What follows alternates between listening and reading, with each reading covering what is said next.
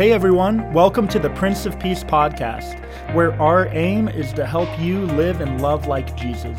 I'm Lorne Hlad, one of the pastors of Prince of Peace. We're glad that you're here and we hope you enjoy.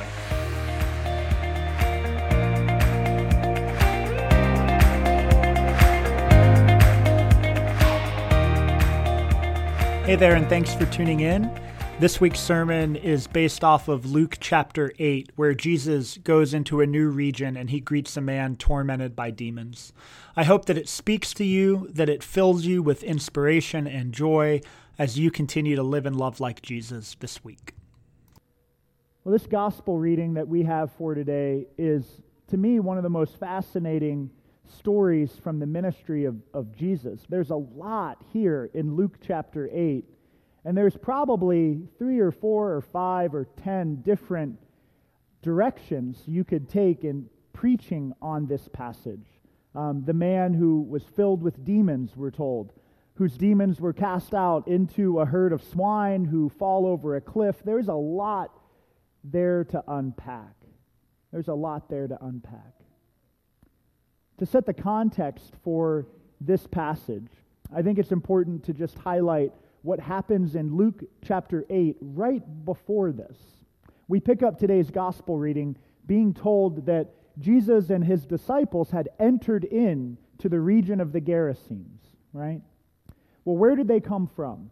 We know that just the night before, they set sail out on the lake to cross over from Jewish territory into Gentile territory. Jesus was taking his ministry from somewhere that was much closer to home, this ministry that would have been done with people who understood that he was indeed a rabbi. Now, granted, not everyone so far in Luke chapter 8 approves of his ministry, even in the Jewish regions. But still, Jesus, it would have been communicated that he was a rabbi. He was teaching and preaching and healing. Jesus had already performed many miracles. He had healed a withered man's hand. He had healed a centurion's servant. He had raised somebody who couldn't walk. All of these miracles were done in the context of community. People were around. People were there to witness what had happened. And you could imagine for the disciples, this was exciting, right? There would have been a palpable energy to it. This one who they left their nets and their boats to go and follow was doing remarkable things. But if this were made into a movie, in my mind, this is where the scene would change slightly. The bright skies would have turned a little bit darker as Jesus and his disciples got into the boat. Jesus was communicating to them that they were going into a new region. And so that night before, they set out sail to head across into new territory, and Jesus falls asleep.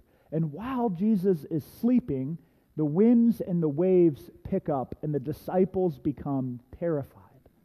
They become afraid, and so they wake Jesus.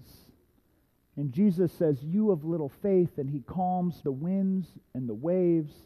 And the disciples, we're told, are astounded. Who is this one that even the winds and the waves obey him?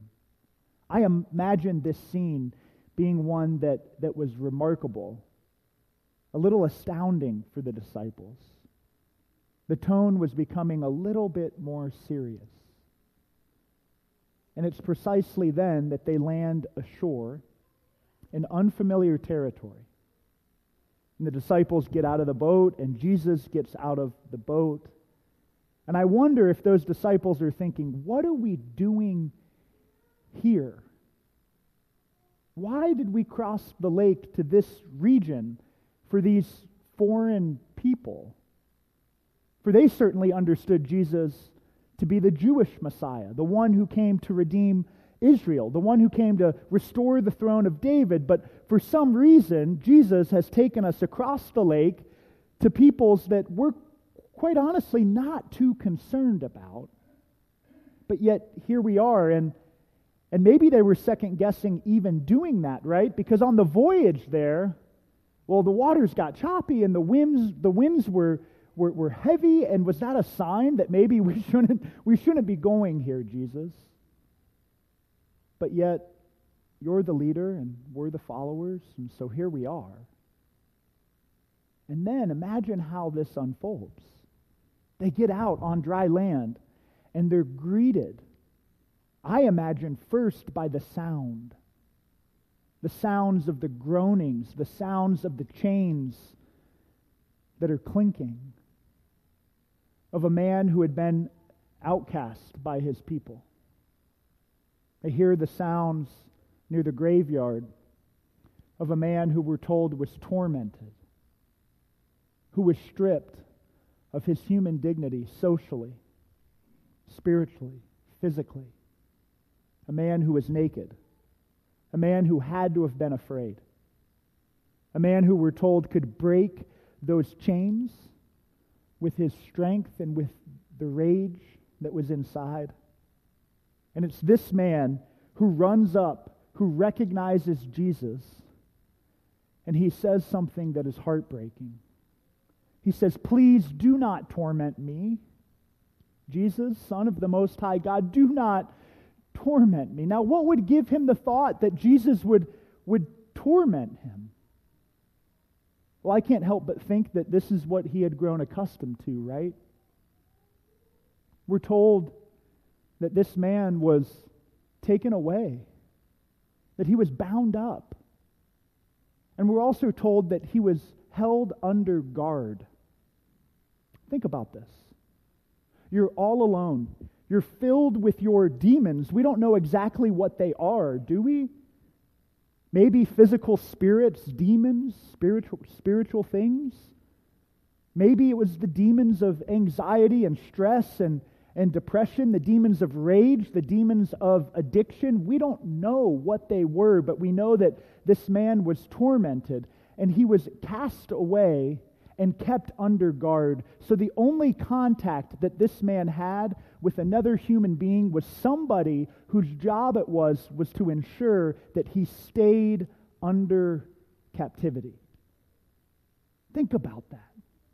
The only person that you see is somebody whose job it is to keep you bound up. And this man runs toward Jesus. Do not torment me. And Jesus does what nobody else was willing to do for this man. He treats him like a human. And he looks him in the eyes. And he asks them a question. Who are you? What is your name? Those two questions were one and the same in the Jewish world. For someone's name communicated their identity. Who are you? What is your name? And the man's answer is devastating. Legion. For I am filled with many demons. The man doesn't offer his true name. Rather, the man responds to Jesus by saying, my identity is a multitude of things that weigh heavy on my heart. My identity is my brokenness. My identity are these demons, mentally, spiritually, and physically. I am the walking dead, living literally in the tombs, Jesus. How many do you want to know about, Jesus? I'm anxious. I'm scared. I'm afraid. I'm filled with rage. I'm hurt. I'm isolated. I'm all alone. And now the truth of the matter is this. Often in our lives, we're no different than this man. Are we? How many times have we looked ourselves in the mirrors and have we thought of ourselves by our burdens, by our sin, by the brokenness that we feel inside? We might say our name is Susan or Dave or Mary, but internally we're thinking, I'm lonely. I'm unworthy. I'm unlovable. I'm depressed. I'm divorced. I'm bankrupt. I'm anxious. I'm scared. I'm a loser. Today's gospel proclamation is really simple, but it's profound. Just as Jesus stared into that man's eyes and offered him love and community, Jesus this morning wants to look at you, and he wants to remind you that you are loved. You are loved. Jesus sees you. He knows you. He knows your pain. He knows what you've been through. He knows the crying, aching prayers of your heart. He knows what is broken in your life, in your relationships. He knows the internal struggle that you deal with daily, and he loves you, and he sees you. Jesus sees your anger.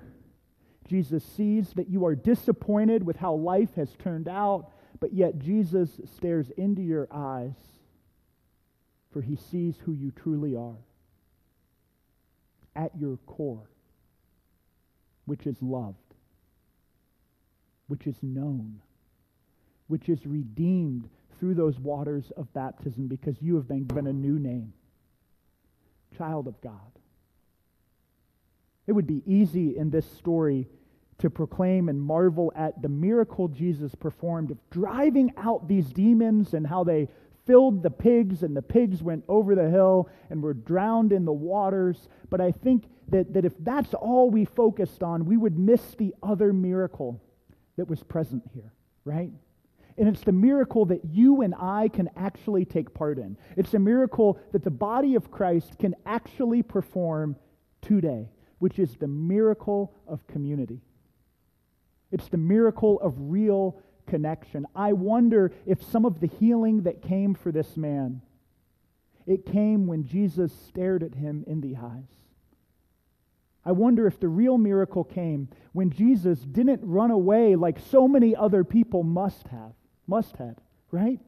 I imagine that people traveled through this region often. We know that Jesus and his disciples, their boat lands right there. I wonder if travelers came into port, and I wonder if this poor man, for years and years, if he got his hopes up when he heard the waters rushing ashore and boats coming and feet getting out. I wonder if his hopes were up that maybe somebody would come and see him. Maybe somebody wouldn't be afraid of him. Maybe somebody wouldn't run away from the demons and the burdens that he carried. And yet, each time, they fled. And the guard stood up. And the guard said, You are too broken to be in community. You are too dangerous. Your sin is too great. Your demons are too many. So stay locked in your tomb. But what does Jesus do? He doesn't run away. He stands there and he sees him for who he truly is. New life, new hope, healing, peace, community, connection. You know something else that's fascinating about this story? They traveled overnight on the boat from the Jewish region to the foreign territory. They had choppy waters. They had winds. They had waves. They got all the way there. They had this encounter with the man. And what does Jesus do next? He gathers his disciples. They get in the boat. They head back across the waters, and they go home. But to God, it was worth it. To Jesus, the one man mattered. The one man's pain mattered to Jesus. I wonder if the disciples were thinking, well, that wasn't worth it, Jesus. We traveled 2 days now. Wasn't there more you wanted to do there? But Jesus just smiles. God delights in the healing of the one. And this is the miracle that you and I can take part in. Extravagant, radical love for the one.